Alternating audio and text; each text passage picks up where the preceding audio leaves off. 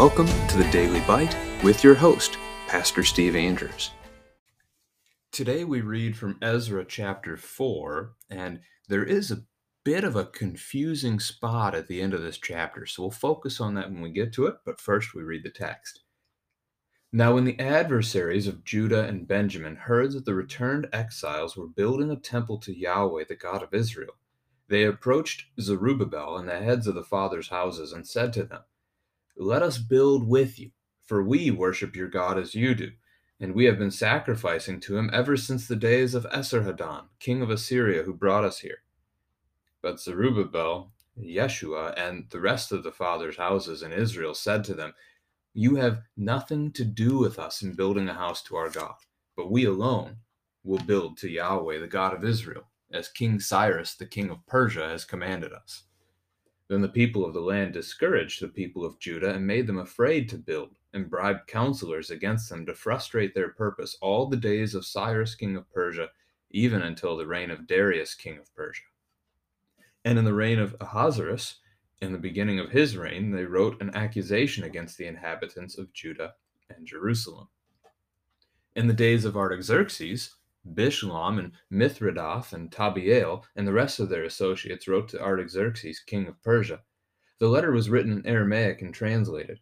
Rahum, the commander, and Shimshai, the scribe, wrote a letter against Jerusalem to Artaxerxes, the king, as follows. Rahum, the commander, Shimshai, the scribe, and the rest of their associates, the judges, the governors, the officials, the Persians, the men of Erech, the Babylonians, the men of Susa, that is, the Elamites, and the rest of the nations whom the great and noble Osnappar deported and settled in the cities of Samaria and the rest of the province beyond the river. This is a copy of the letter that they sent. To Artaxerxes the king, your servants, the men of the province beyond the river, send greeting. And now be it known to the king that the Jews who came up from you to us have gone to Jerusalem. They are rebuilding that rebellious and wicked city. They are finishing the walls and repairing the foundations. Now be it known to the king that if this city is rebuilt and the walls finished, they will not pay tribute, custom, or toll, and the royal revenue will be impaired. Now because we eat the salt of the palace, and it is not fitting for us to witness the king's dishonor, therefore we send and inform the king, in order that search may be made in the book of the records of your fathers. You will find in the book of the records and learn that this city is a rebellious city, hurtful to kings and provinces, and that sedition was stirred up in it from of old. That was why this city was laid waste. We make known to the king that if this city is rebuilt and its walls finished, you will then have no possession in the province beyond the river. The king sent an answer to Rahum the commander and Shimshai the scribe and the rest of their associates who live in Samaria and in the rest of the province beyond the river, greeting. And now the letter that you sent to us has been plainly read before me. And I made a decree, and search has been made. And it has been found that this city from of old has risen against kings, and that rebellion and sedition have been made in it.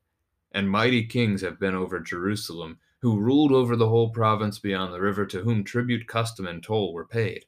Therefore make a decree that these men be made to cease, and that this city be not rebuilt until a decree is made by me. And take care not to be slack in this matter. Why should damage grow to the hurt of the king? Then, when the copy of King Artaxerxes' letter was read before Rahum and Shimshai the scribe and their associates, they went in haste to the Jews at Jerusalem, and by force and power made them cease. Then the work on the house of God that is in Jerusalem stopped, and it ceased until the 2nd year of the reign of Darius, king of Persia. So this text begins with really the opposition to the rebuilding of God's house. And when we say the house of God, and this is going to get to the confusion at the end of the text, what are we talking about exactly? Are we talking about the temple? Or are we talking a little more generically about the capital, the city of Jerusalem? Which of those two is in mind? That's something to be focused on, and again, it's important at the end of the chapter together. Now, as we look at the historicity of this chapter, the exterior events, the things of the chronology that we're aware of, again, Babylon destroyed Jerusalem in 587 BC. Cyrus destroyed Babylon in 538, and by 537 had set the Jews free to return to their homeland. But the work on the house of the Lord, specifically the temple, was slow to start. It didn't go well. So we have Cyrus is going to be mentioned here in the text in verse 5. He reigned until 529 BC. At his death, Cambyses, his son, took over and ruled for 7 or 8 years or so. And then in 521, Darius the First, became king of Persia. His reign lasted until 486. That Darius name is important because it shows up again at the end of the chapter, the very end of the chapter. So as you look at that note, the second year of the reign of Darius, king of Persia, you'd be looking at that as being around 520 BC, that the work on the house of God in Jerusalem stopped until the second year of the reign of Darius, king of Persia. Now, as we rewind here, back to verse 6, Ahasuerus is the one who reigns after Darius. He reigns from 486 to 465. And Ahasuerus is the Hebrew name for what everybody else called Xerxes, Xerxes. And as you read more Bible history, as you get to the book of Esther, this would be the king that Esther marries. She becomes his queen.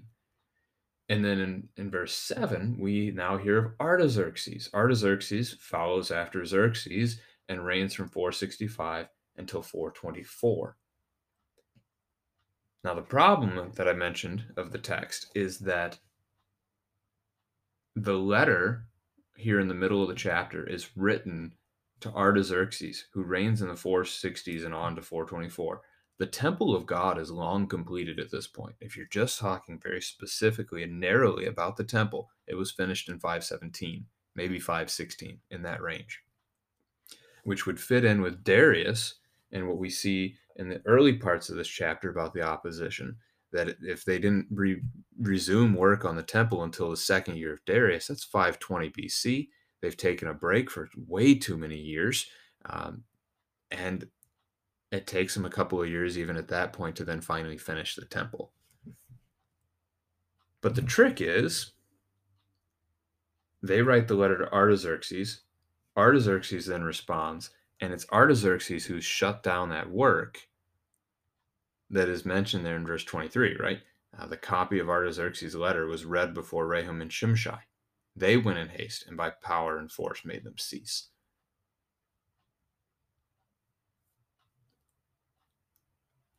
They ceased working on the house of God that is in Jerusalem until the second year of a guy who is already dead. That's the confusing part as you're trying to read through this text. So there's two ways to look at this and to think this one through. It is true. This is a possible third, but it doesn't make sense. The possible third way is that the man who reigns after Artaxerxes is actually another Darius the second, who's going to reign from 423 until 404. Historically, that doesn't fit, though, because the temple and Jerusalem, both at that point, are already finished. So we don't want to try and pin it to that. So your two options here, the one is, how do you read this word house of God?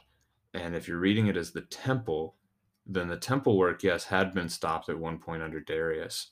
But if you're reading it as just the fullness of Jerusalem, as it is in Artaxerxes, the letter that they wrote to him,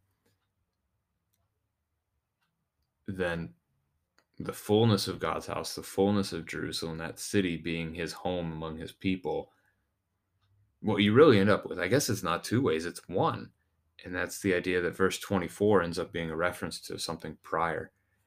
And the Concordia commentary series used by a lot of LCMS pastors and even lay people in our churches, as they translated this text in verse 24, they did include the word previously, and it had previously ceased until the second year of the reign of Darius, trying to get us thinking that this, really bringing this chapter full circle.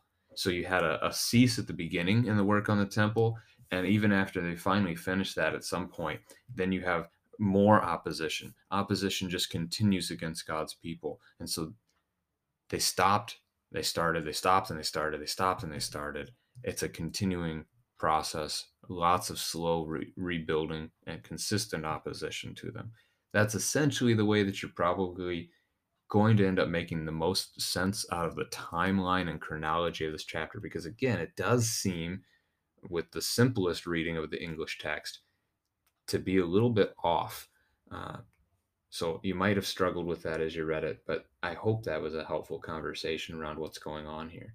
So as we dig into the text itself a little bit more in detail, again, opposition. Judah had many enemies. They were not liked by their neighbors.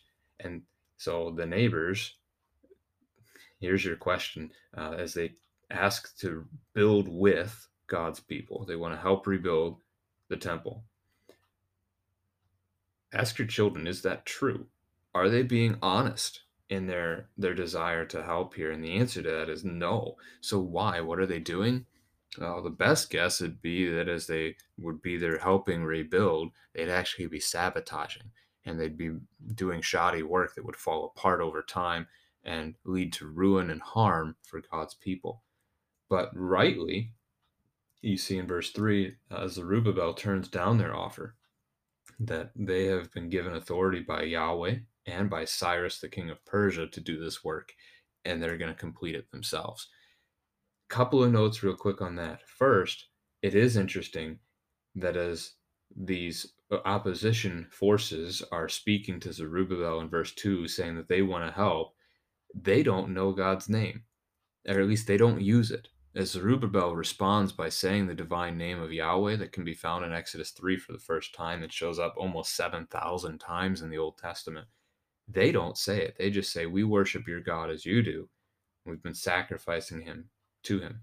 So they don't seem to have that acknowledgement, that recognition, and the very confession of faith that Yahweh is. Yahweh means he is. When we say it, we speak that we believe in him. So that's an interesting note. And then also the other note, again, historically here, Esarhaddon is the king of Assyria from 681 until 669. With verse 4, the people are discouraged by the opposition as they oppose them in several different ways. Fear tactics going on here, bribing to help frustrate the purpose, so bribing officials to make it harder for the work to get done, that kind of stuff. The question in verse 4 is they're afraid to continue to build. Where is their trust? They're not looking to the Lord. They're concerned over what their neighbor is going to do. And so that's a disconnect in the faith of Israel again from the Lord. Let's see. Going down to verse 10, well, I guess verse 7 would give us a note. The text was written in Aramaic and then translated. Two common languages in that region of that day would have been Hebrew and Aramaic. And so many people actually knew both, but not necessarily everyone.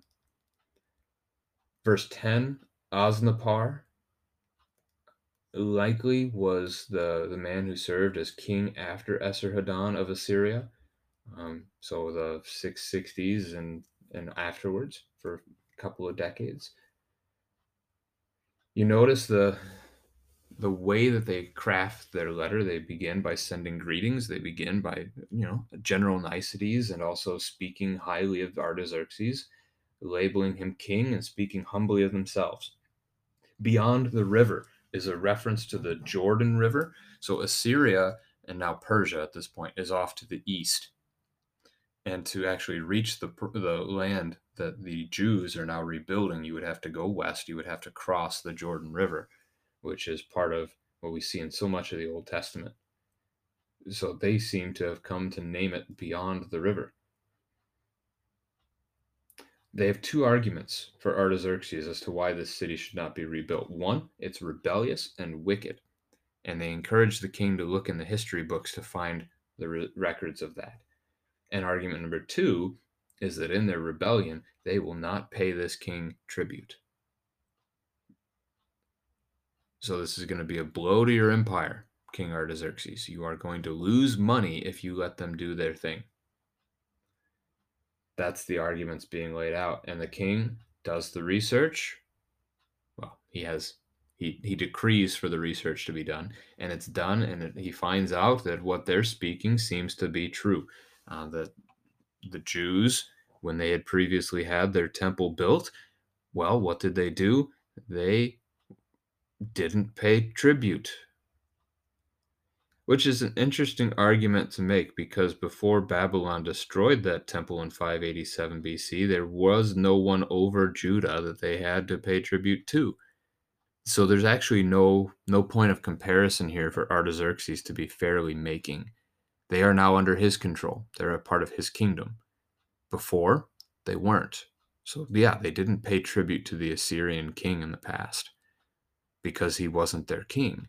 But now Artaxerxes is their king. So there is a disconnect there. It's important to make note of. All right. That looks like about our text for the day. The opposition is the theme. Hindering the work of building the Lord's house. You're going to see the opposite of that tomorrow as the rebuilding begins anew again.